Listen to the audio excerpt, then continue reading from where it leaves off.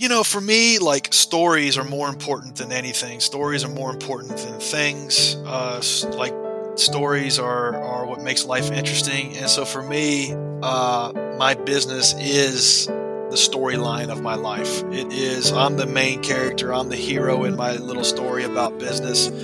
And for me, that's what business gives me. It gives me purpose. It gives me a story. It gives me, makes my life interesting.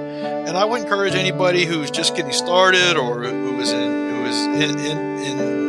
year 3, 4, 5 in their business to think of it that way. It's like they are living out this movie and they are the main character and their business is the plot. And if you look at it that way, then it can be fun and it can help get you through the low points. Welcome friends to the Entrepreneur Speaks. I'm your host Kofi Anyumedu. Each week I host an amazing entrepreneur on their journey, successes and challenges. It is my hope that we'll learn from their experiences as we all work towards living a life of passion and purpose.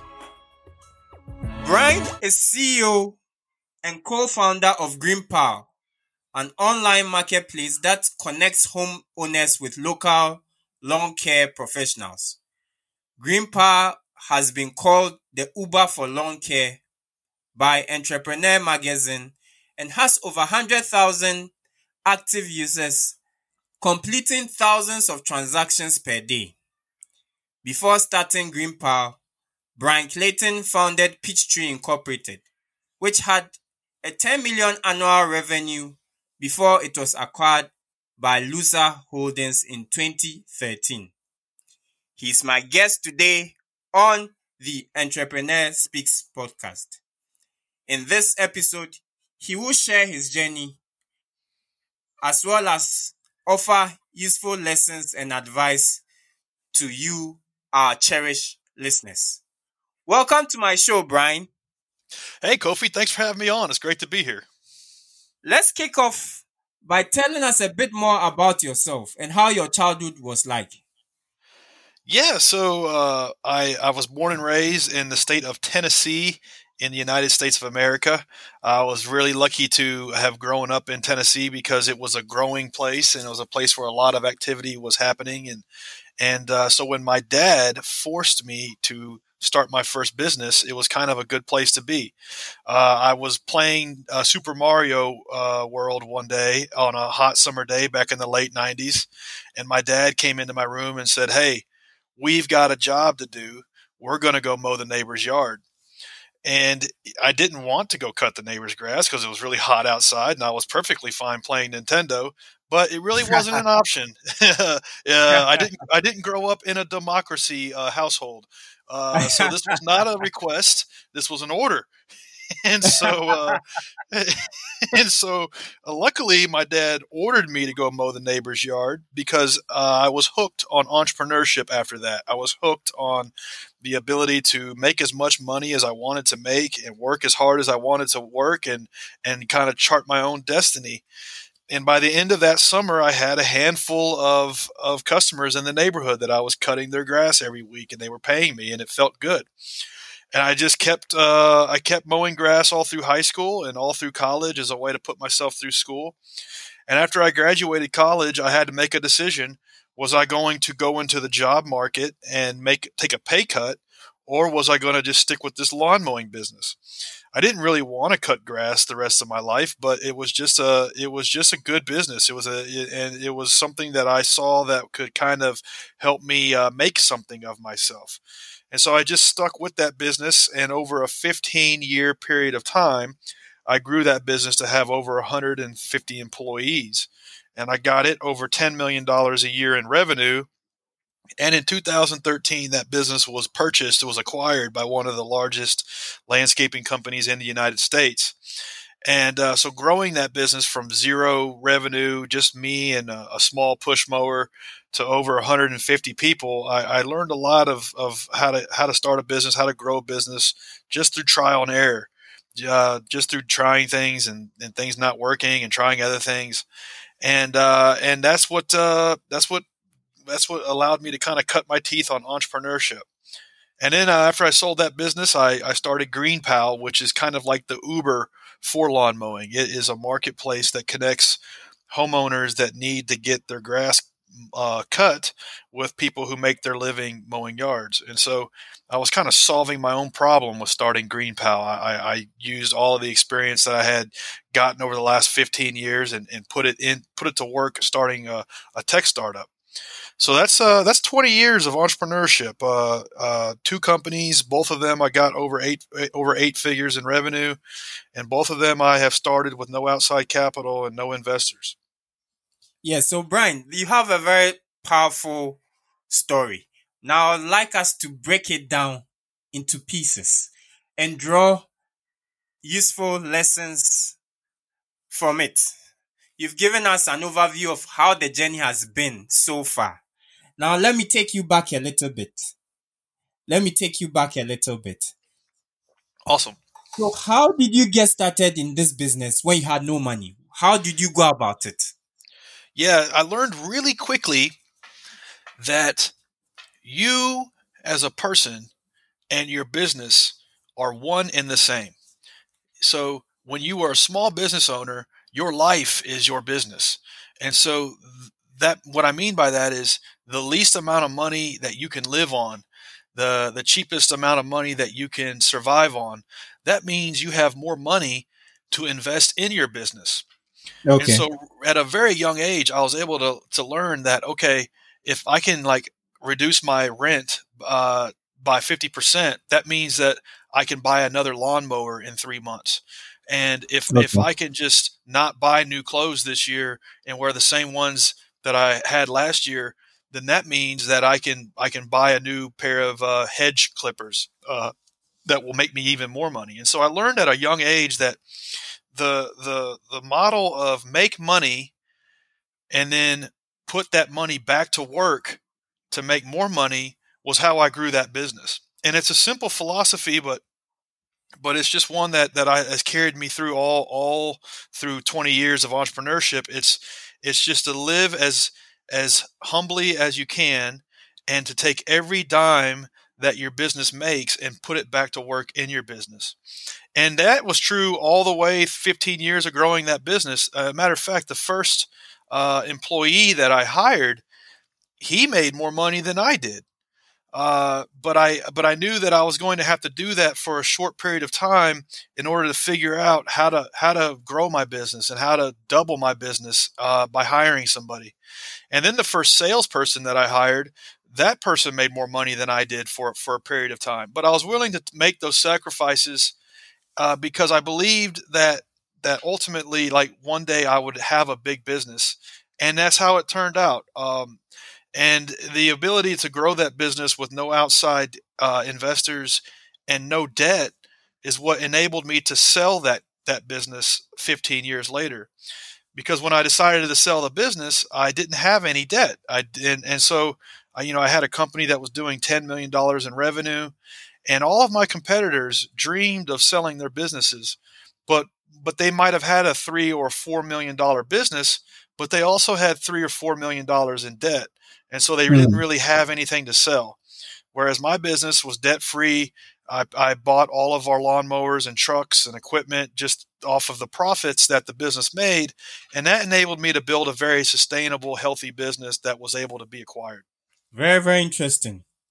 So, I would like to know some of the challenges you faced while building this business. Can you walk us through some of the challenges you faced? Yes. So, when you're in entrepreneurship, it's kind of like getting in the arena as a bullfighter. It's a hard way to make a living. There's lots of ups and downs. And so for me, I always just knew that I was going to be working on my best idea, and there was no quitting, there was no going back, there was no turning back. I was just always going to be working on the best idea that I had. And and so that's one thing that's kind of kept me going through the ups and downs and low points. And there was one point, I think it was year 7 or 8 of running that business. The United States went through an economic downturn in the Great Recession in 2008, where a lot of the economy just was cut in half, And I woke up one day and our customers weren't spending any money. They were tightening up and they were reducing costs, and we were losing customers because they were looking for cheaper alternatives to our services. And it was just a really tough time to run a business. And there was one Sunday night, I'll never forget it. I had to go. I was going to work the next morning, and payroll was due, and payroll was $120,000 a week with the employees that I had, and I only Mm. had about $30,000 in the bank. And so Okay. that was a really, really, really tough situation to be in, because I had to go into the office and look at 100 people and say, "Hey, we're not going to be able to pay everybody today. We're going to pay everybody as much as we can, but we're not going to be able to make payroll this week, and I'm going to have to ask everybody to make a sacrifice and wait a week or two, and I promise we'll make everybody whole. But we've got a problem with the business, and it's my fault because I'm the leader, I'm the owner, and I have made a mistake somewhere. I don't know where, but we have gotten in this situation, and I'm going to need some time for us to work out of it together." And that was something that I was really terrified to have to go through. But as it turns out, it made us a better company. It made us a stronger company. We were able to identify ways to cut costs and ways to operate more efficiently.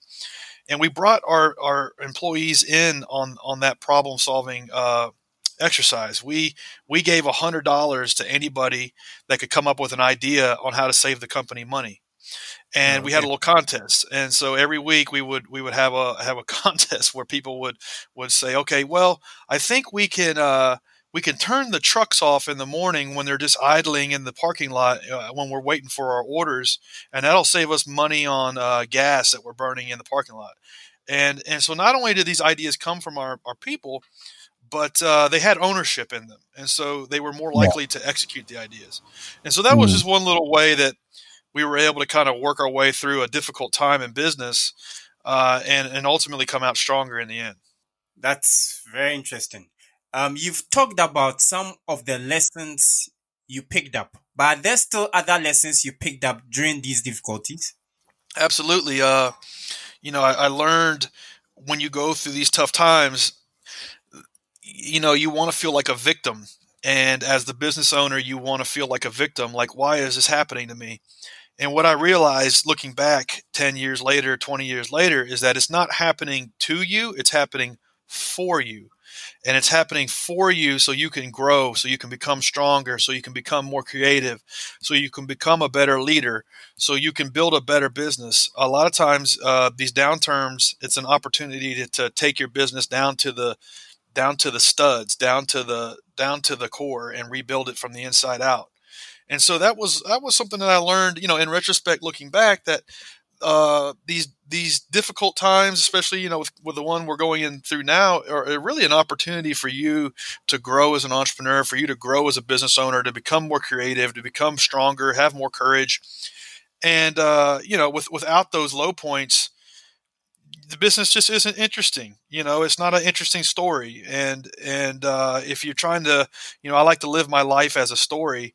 And if you're creating an interesting story or interesting movie, you want the hero of the story to overcome some sort of challenge, some sort of conflict. And that's how Yes, I look back 20 years, in business, is like, as me, as the main character, as the owner, as the leader of the company, I was able to do things and triumph and have the courage to get through some difficult times. Without those difficult times, it's a pretty boring story. that's true. You run a tech company now, GreenPal. Kindly tell us how it works. How is GreenPal structured? Yeah, so GreenPal is a marketplace. So it connects buyers and sellers, essentially, kind of like Airbnb does for people looking to book a room, Mhm. or like Uber does for people needing a ride. And so Okay. GreenPal connects homeowners that need to get their lawn mowed, who want their Mm. lawn mowed, to people who want that business. And so we are a multi-sided marketplace, and we've had to build almost two products: a product that homeowners use, and a product that service providers use. And we've been at this 7 years, and we have several 100,000 homeowners that use the platform today. We're going to do $20 million in revenue this year. but we're a 7-year overnight success. It didn't start out that way. It was really, really, really challenging to figure out the dynamics of how to build a marketplace from scratch. 7 years ago, and we just stuck with it. We just kept at it. We didn't give up. Kind of like my first business. My two co-founders and I knew that the only way to win was just by not giving up. And similar to my first business, I was working on my best idea. I didn't have any other ideas, so there was just giving up was never an option. And so we just stuck with it, and luckily we did, and we didn't take on any capital on this business either. Here we are. We've got a profitable business 7, 8 years later. I think the main point I'm trying to make is that these things take time. If you're starting a tech startup from scratch, it takes time to get the ball rolling. It takes time to get some momentum going. You need to be willing to dedicate 5 or 10 years on a project to see it come to life. Thank you so much for those words. Where do you draw your inspiration from to do all this? For me, the beautiful thing about business is that it can be the thing that that enables you to make something of yourself. So, as it turns out, making something of yourself, making meaning of your life, making purpose of your life is actually really hard. But business is something that we all have access to.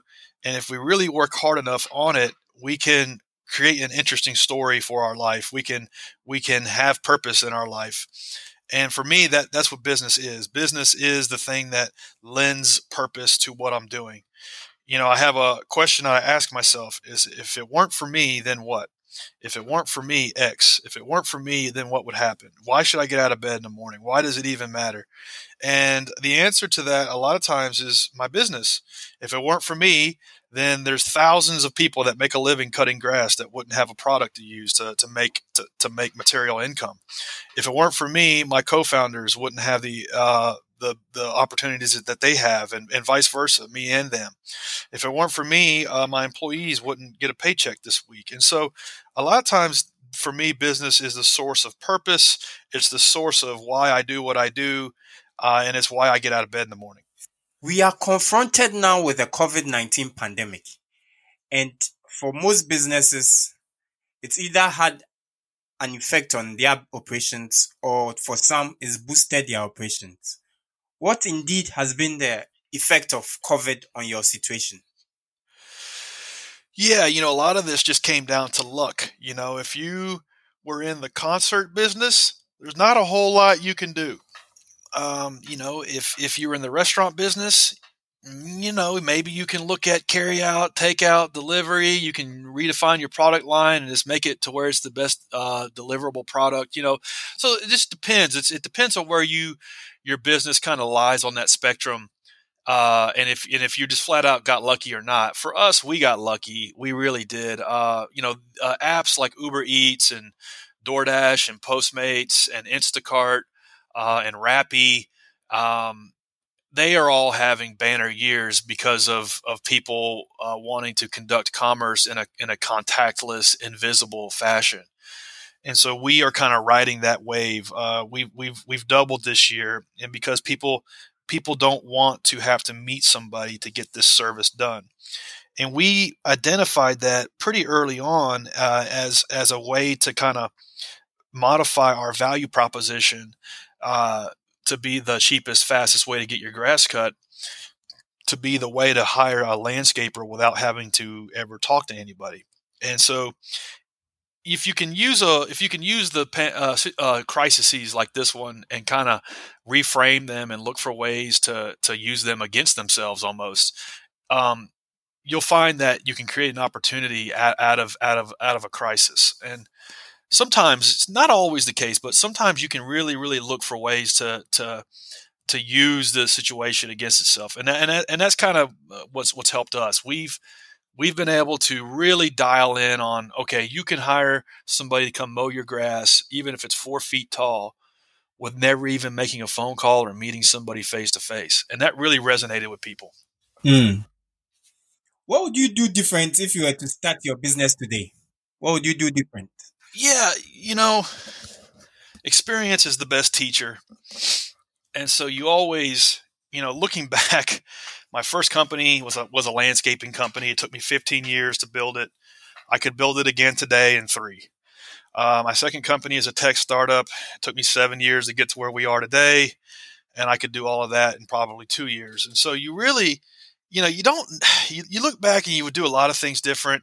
But the thing is, you don't ever know. You don't know. You don't know until you get in there and start really working on the problem and start discovering things and start learning from failures, because that's the only way you learn is from failure. Success is a lousy teacher. And the only way you learn is from doing things that don't work, and then you figure out what does work. So that said, there's a lot of things I do different in both businesses.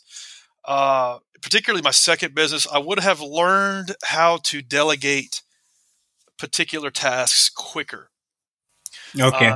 And so when we started GreenPal, we didn't know how to code, we didn't know how to write software, and so we paid a development agency $150,000 to build the first version of GreenPal.